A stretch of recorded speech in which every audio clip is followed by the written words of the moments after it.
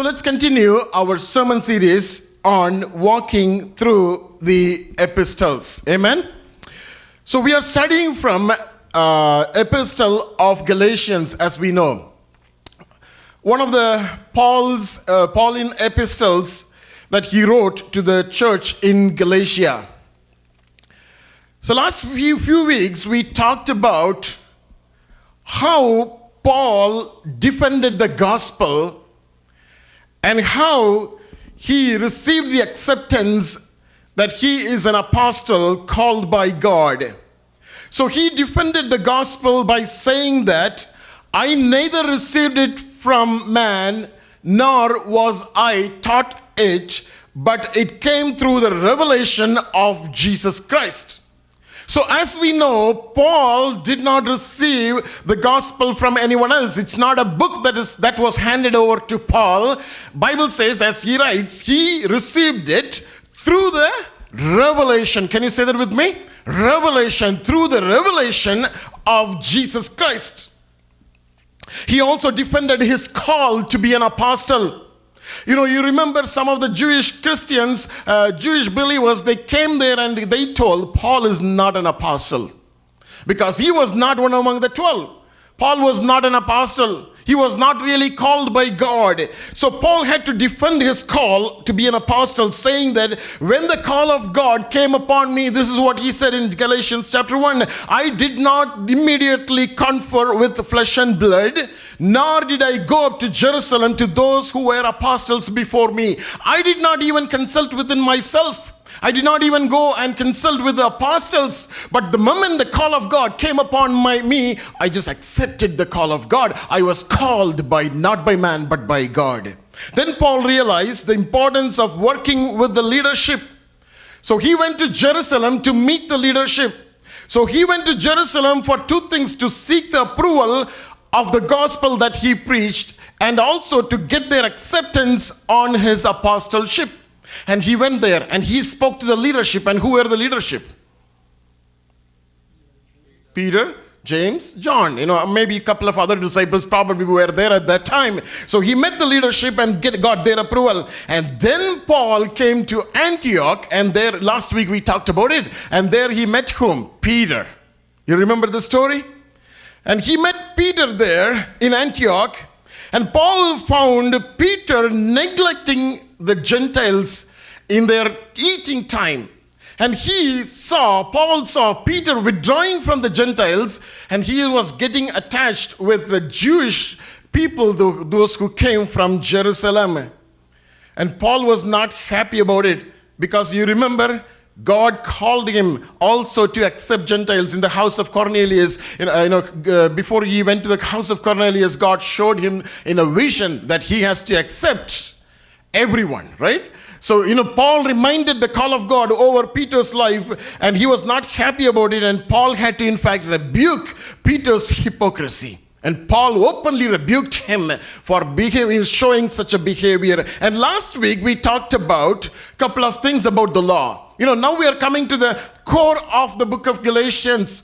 So we talk about the law. We talked about three things. Do you remember, any of you, from your notes? We talked about three different things. The law, the inability of the law to, first one, justify, and the inability of the law to give life, and thirdly, the inability of the law to make anyone righteous or produce righteousness. So law is not capable of justifying or producing life or producing righteousness. Amen? So I want all of your attention. I want all of you to look at me, because I'm preaching now, right? So you don't need to study your Bible now. So you have all the scriptures in the screen, and I'm here to teach you. Amen? Just keep looking at me, right? Now today, let us continue from the scripture portion that we read just now from Galatians chapter 3. Now as we study this portion, I'm really more interested to understand what Paul is trying to convey to the church of Galatians than really going so deep into the theological matters or theological subjects over there. I'm more interested in what Paul is trying to convey to the church in Galatia. The first two chapters we talked about already. First two chapters, they really deal with the personal they are really personal, and they are all kind of defensive. Paul was making a defensive step over there to defend the gospel and also to defend his apostleship. Now, the next two chapters that we are going to talk about, they are mostly doctrinal, and they are also strictly polemic. Polemic simply means, polemic is a written attack on something that is controversial or disputed or even debated. That is what? Polemic. Can you say polemic? Polemic. That's what it means. It's a written attack on something which is already controversial, which is going on. And that's where Paul is about to get into. It's very interesting as you come with me, as you journey with me, as we walk through the epistles, we really find out, how aggressive Paul was when he comes to such matters in those early church. Now, having proved the independence and the divine call of God or divine authority on his apostleship, and he also proved that his gospel is very well accepted. The gospel he preached among the Gentiles were very well accepted by the leadership of that day. Paul is now proceeding to discuss and illustrate the doctrine of justification by faith. Amen? Whether you like it or not, we need to study this topic. Amen? Can you say that with me? Doctrine of justification by faith. Now, with the authority and acceptance Paul gained over the first and the second chapter, as he moves into the third chapter, he started rebuking the Galatians. Did you notice that as Hejin was reading the scriptures? He started rebuking the Galatians for their inconsistency and their foolishness of forsaking the truth and walking behind and paying attention to what is not true. Now, in this chapter of 3, we see Paul advancing with reasons and arguments to establish the fact that, again, this is what is important, justification is obtained by not following the law, but having faith. Can you say that with me? Justification is obtained not by following the law, but by having faith. If you ask me, this is the most difficult part in the New Testament. Talk about justification and sanctification. Those are the key things. We find it often difficult. And with the help of God, this morning we'll be able to make things easy so that we'll be able to understand what Paul is trying to tell the church in Galatia.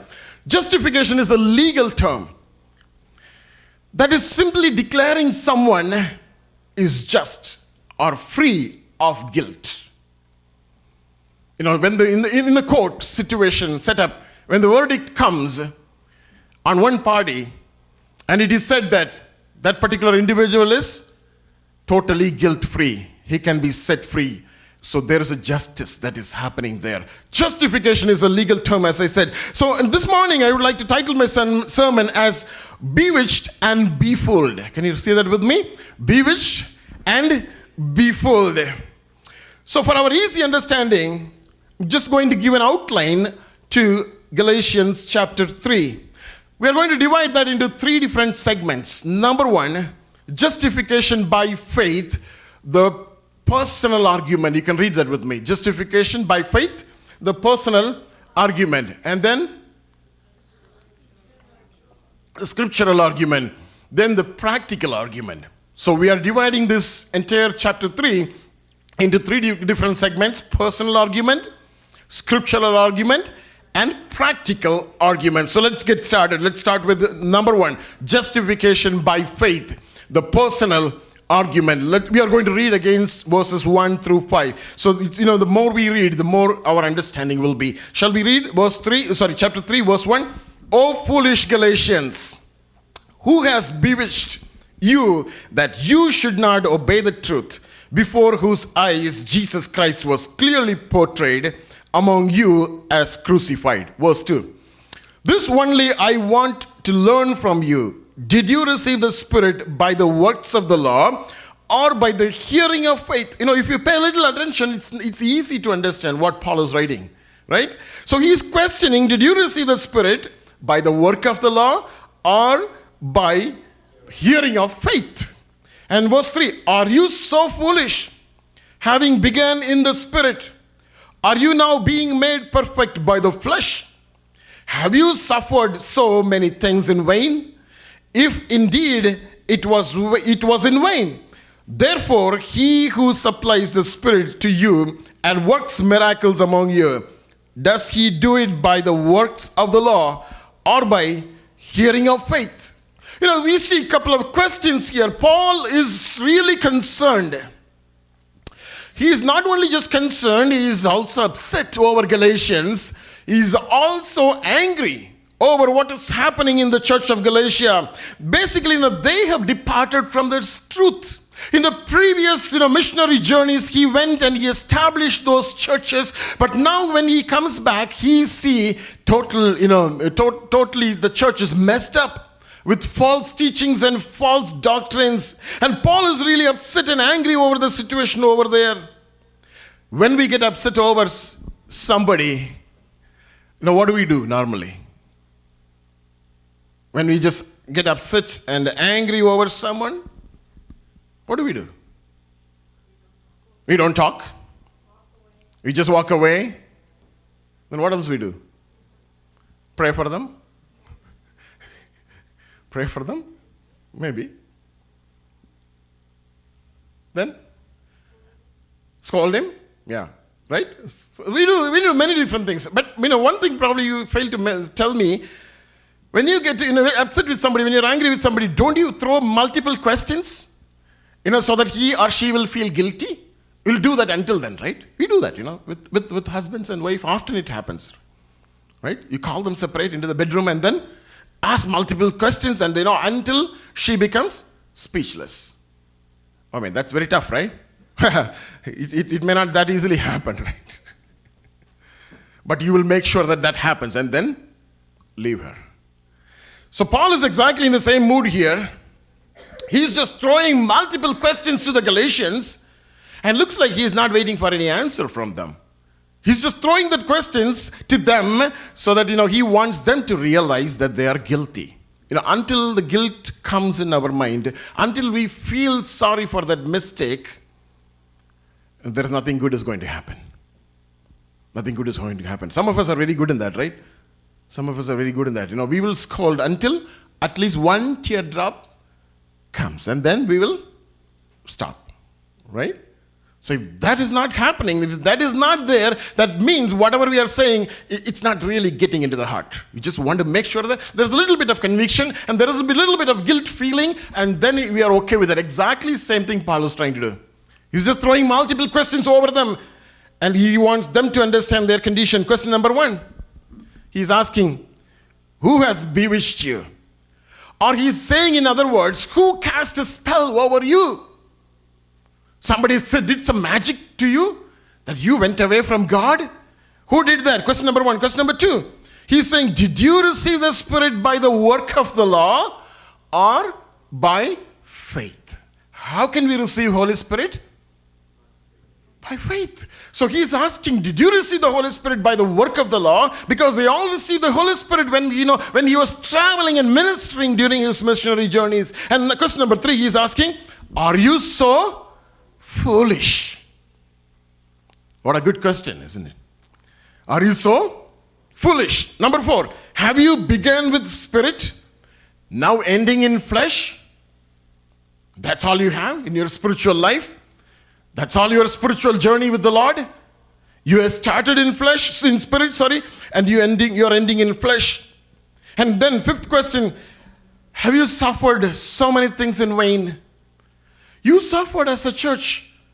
Now you forgot all those good things that you did for God, and you now get into flesh, forgetting the Spirit of God. And question number 6, has he given you, can you read that with me? Last question. Has he given you the Spirit and worked miracle among you by the work of the law or by the hearing of faith? 6 questions. It's easy to study this way. 6 questions Paul is asking. In a nutshell, Paul is saying, when I came to you, I presented Christ crucified. And I told you salvation can come only through Christ, and only through the sufferings, and only through the blood of the Lamb. I clearly told you, but now you are looking into the law. You are trying to do work.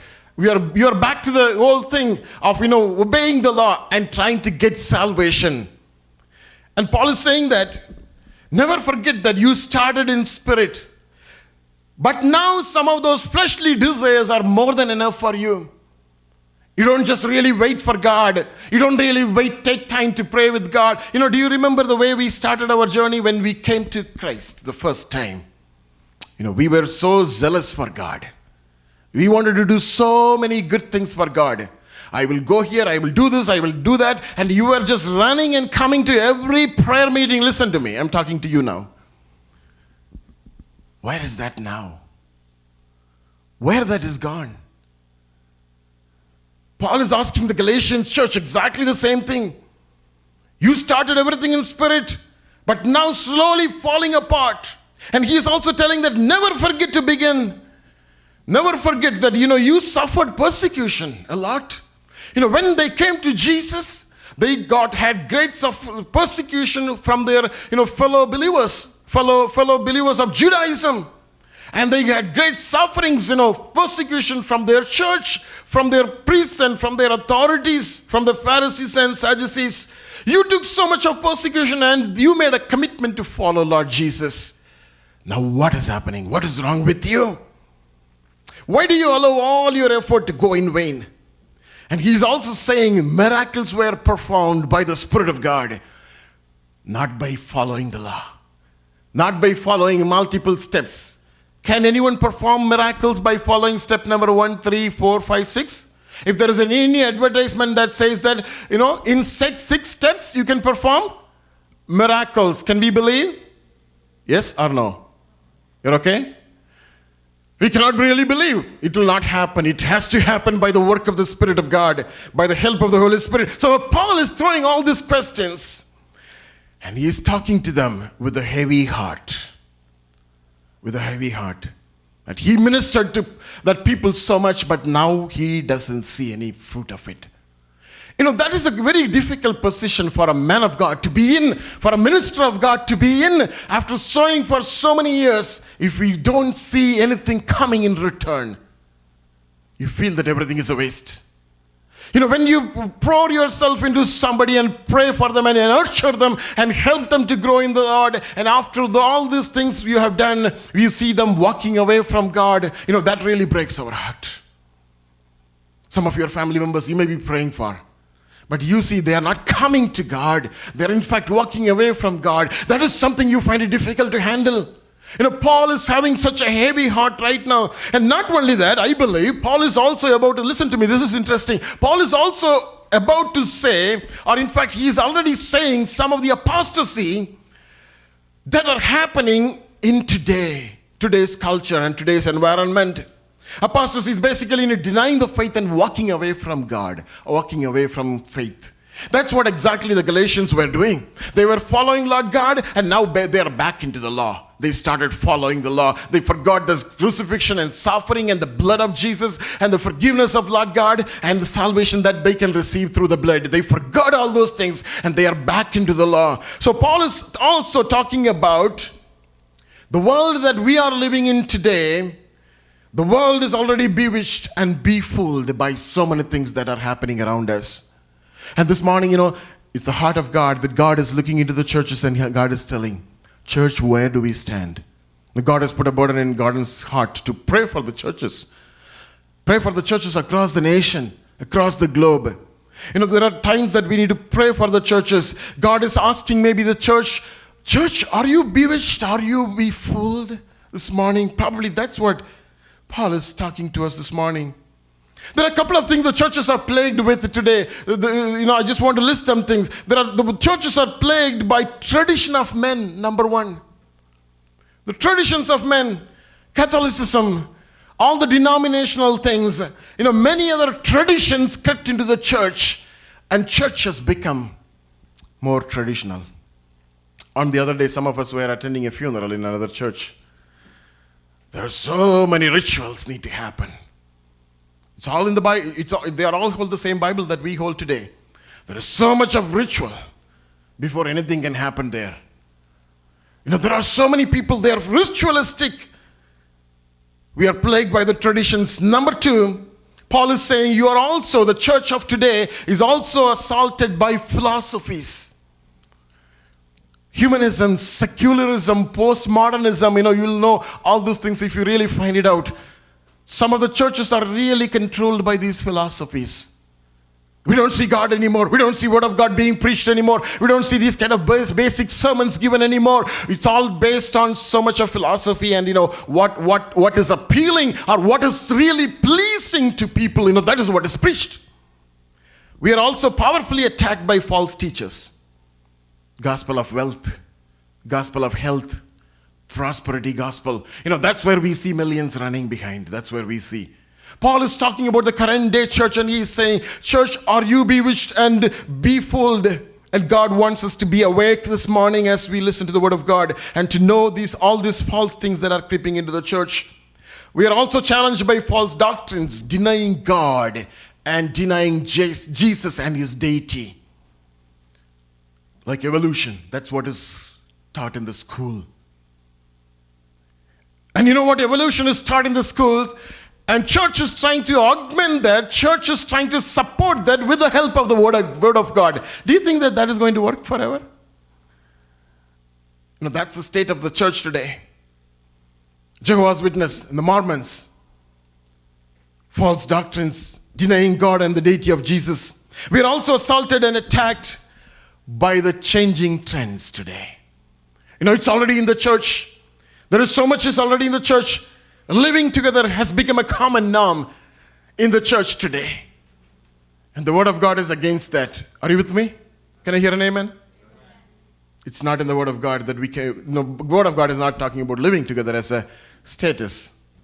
Word of God talks about there is only one status, that is marriage between a woman and a man. Amen? So we are taken over by the trends that we see today, the same-sex marriage, and there is so much is happening. Even it is creeping into the church. And this morning, if Paul would walk into this church, my concern is what he will say. What he will say. Number 2, we covered scripture 1 through 5. Number 2, justification by faith. The spiritual argument. We talked about the personal argument by Paul throwing 6 questions to the church in Galatia. And now we have come to the second part of it, the scriptural argument from verses 6 through 25. So I just want to subdivide this bigger section into 4 aspects. Number 1, Paul is quoting the example of Abraham as we read from verses 6 through 9. Then he also talks about the curse of the law. You know what Paul is trying to do? Paul is trying to tell the Galatians the law is good for nothing. It is all by the blood of Jesus. That is the message that Paul is trying to convey. So he's going to talk about the curse of the law. And the third part is the priority of the promise over the law. The priority of the promise over the law. And finally, the purpose of the law. Why law was given and what is the purpose of the law. So let's subdivide this into 4 aspects, and let's move further. Let's not wait here. And we are going to cover the first 2 in this sermon. Number 1, the example of Abraham. So we are going to read from verses 6 through 9. Shall we read it together? We have the scripture on the screen. Just as Abraham believed God. Can you read it all together, a little out loud, so that we can all hear each other? And it was accounted to him for righteousness. Verse 7. Therefore know that only those who are of faith are sons of Abraham. Verse 8. And the scripture, foreseeing that God would justify the Gentiles by faith, preached the gospel to Abraham beforehand, saying, in you all the nations shall be blessed. Verse 9. So then those who are of faith are blessed with believing Abraham. So Abraham was a name that was revered among the Jews. Paul was trying to get their attention, grab their attention. Did you notice that this morning I'm here struggling to get their attention? Did you notice that? Yes? Yes? Yes, right? So Paul is trying to get their attention. He threw 6 questions to them, and nobody's responding. They're not saying anything. And now Paul is quoting Abraham. So the moment he said Abraham, they all became alert. They want to listen what he's going to tell about Abraham because they like him so much. Their forefathers, right? One of their forefathers. So then the moment he said Abraham, They all paid their attention. And he said, law was not given to Abraham. Was there law at the time of Abraham? Hello? Was there law at the time of Abraham? Was it given at the time of Abraham? When was the law given? Moses. Very good. Very good. Excellent. Moses, right? At the time of Moses only, the law was given. So there was no law given at the time of Abraham. And Abraham's righteousness did not come through the law. Amen? That's what Paul is trying to tell here. Abraham's righteousness did not come through the law. All that Abraham did, Abraham believed God. And it was counted righteousness for him. Amen? Abraham believed God and it was accounted to him for righteousness. That's what scripture says. Let's go to the book of Genesis 15:5. Genesis 15, I'll be done in a few minutes. Genesis chapter 15 verse 5. Then he brought him outside and said, God has been talking to Abraham. Abraham, you need to believe me. I'm going to multiply you. Amen? That was a promise that God gave to Abraham, and Abraham had a tough time to believe that, and God pulled him out of his hut, of his house, and Abraham came outside. And then God said, look now toward heaven. And Abraham looked above. What do you see there when you look above? Stars, right? So sky. First of all, we see sky, and in the night we see stars, right? So probably it was in the night. So Abraham looked above and count the stars. That's what God said. Count the stars if you are able to number them. And this is what God said to Abraham. So shall your descendants be. What was it? What was that God is talking about? God is talking about his descendants. That's how God is going to multiply his descendants. And they are going to fill all the nations. And it is so true. God did that. And he says, so shall your descendants be. Verse 6, and he believed in the Lord. Read that. That is what is important. He believed in the Lord, and he accounted it to him for righteousness. Right? The Judaism teaches the righteousness comes from the law, by following the law. But here Paul is quoting that God did not give righteousness. God did not make Abraham righteous by giving the law, but instead God enabled him to believe in God. And he believed in the Lord, and he accounted it to him for righteousness. So how do we become righteous today? By faith, yeah. By faith. Trusting in Lord Jesus. And we don't need anything else to do. We don't have anything else to do. We just trust in God and put our faith in Lord Jesus Christ. The work that he has done at the cross for our salvation. And you know what? In those days it was a highest honor, a great honor, if somebody is called a son of Abraham. When your father is great, he's a collector or he's a government official in your place, for example, and you are so proud of it, just to be called, to be known as so-and-so's son. It was highest honor to be known as Abraham's son of Abraham. And really, one cannot really work to get that status. Now, obviously, not everybody is born in Abraham's family to be called as sons of Abraham. But Bible says, as we read in the same scripture portion, it says, just simply believe in God and have faith in God to be called as son of Abraham. So the sonship comes by faith. Amen? How we are called as sons of God, children of God, daughters of God, by faith. Not just by completing 1, 2, 3, 4, 5. No, just by simply believing faith. That is a mystery we struggle to understand at times. We can understand very easily, do this, and we are good. We know that. But the moment we are asked to believe in God, trust in God, sometimes it becomes difficult.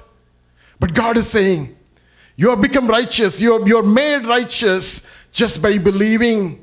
And Paul here again says one interesting things. He says, gospel was preached to Abraham. I don't know whether you noticed that scripture portion that we read. Gospel was preached to Abraham. When do you think gospel was preached? And I believe this is what I could interpret. This is what I could imagine. You remember Abraham was asked to carry his son to Mount Moriah to give him as a sacrifice. And as the son was laid down at the altar, and I believe Abraham understood what gospel is. Gospel is preached to him at that moment.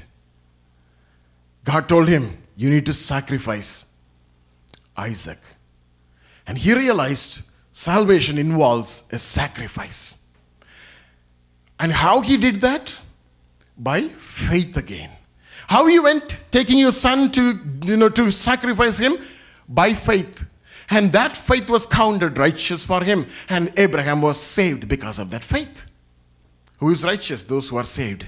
Salvation came to Abraham because he has such a great faith in God.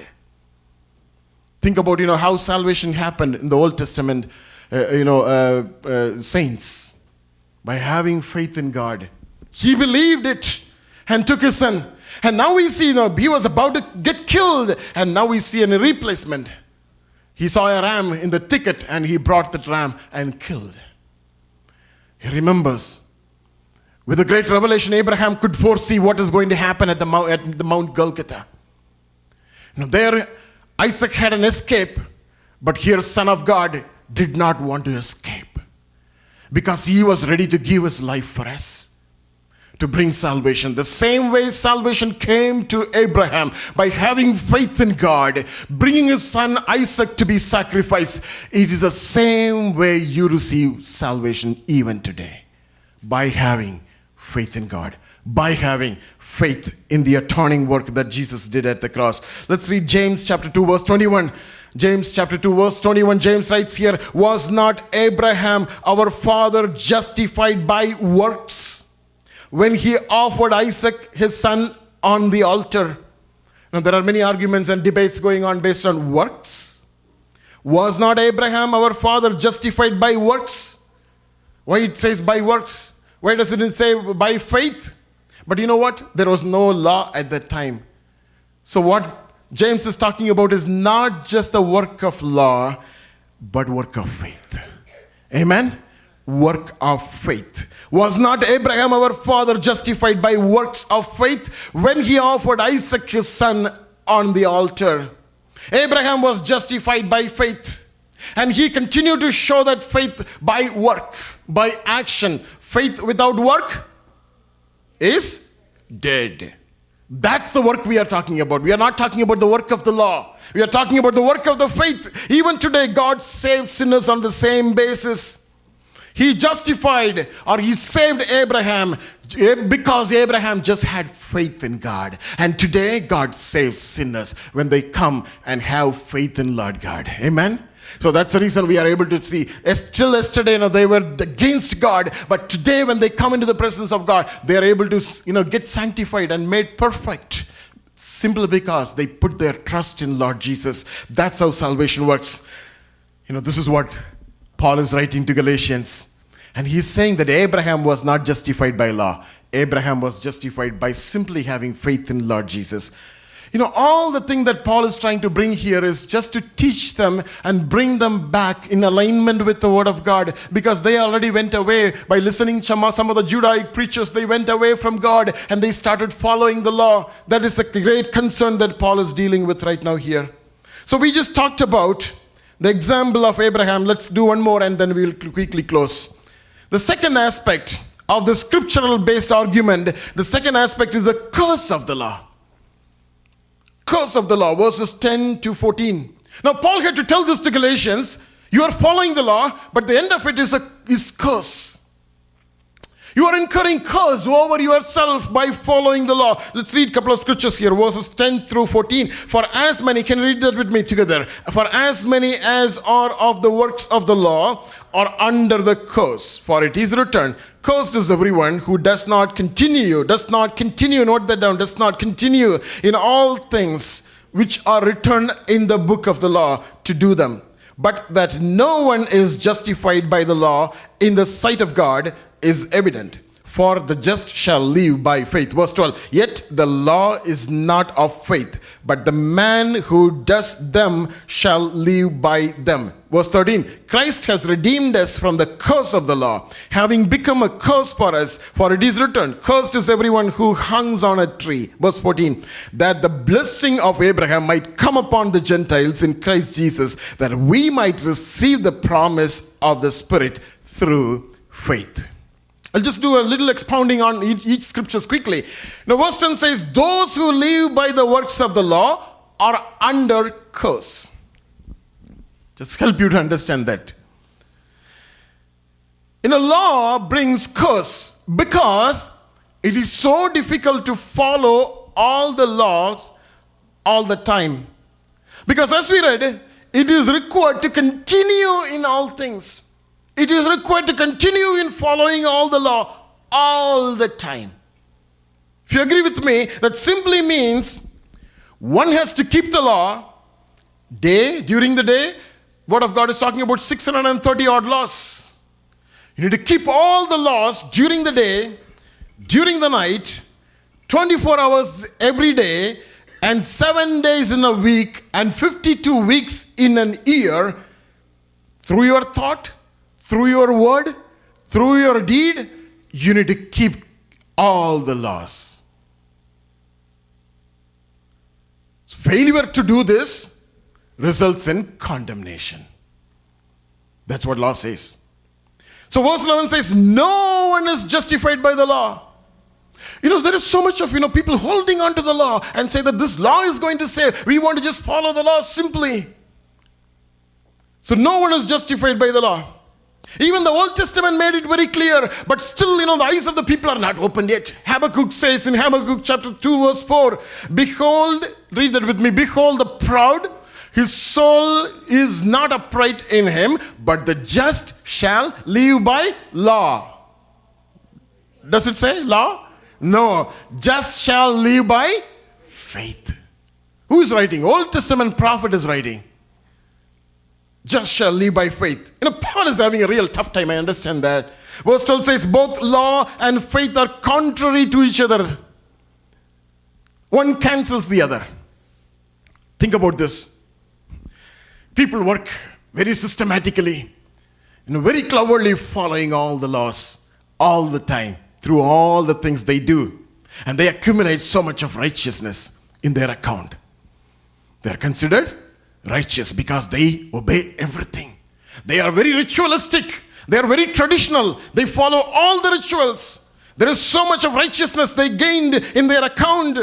But prophet Isaiah says in Isaiah 64:6, man's righteousness is labeled as filthy rags. Cancelled. All the righteousness you acquired by following the law is just cancelled. Because God cannot consider you unless you go through the blood of the Lamb. God cannot really look at you as righteous. Verse 13 says, even the law requires a capital punishment. Listen to this. Law requires a capital punishment of hanging someone on the tree. That's what the law says.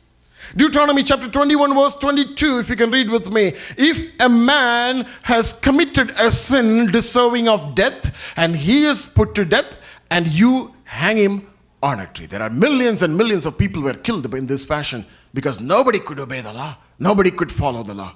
We faltered at some time or the other. And there are people hung on the tree throughout day and night. And this is the curse of the law. That's what Paul is trying to tell. And he says Christ has redeemed us from the curse of the law by becoming a curse for us by allowing himself to be hung on a tree.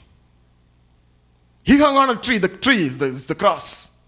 And he made himself, he became a curse just for us so that we can be set free. That's what exactly God did through his son Jesus at the cross. Verse 14, if you read, the blessings of Abraham and the sons of Abraham are brought to the Gentile through Christ, which no one could have ever received by following the law.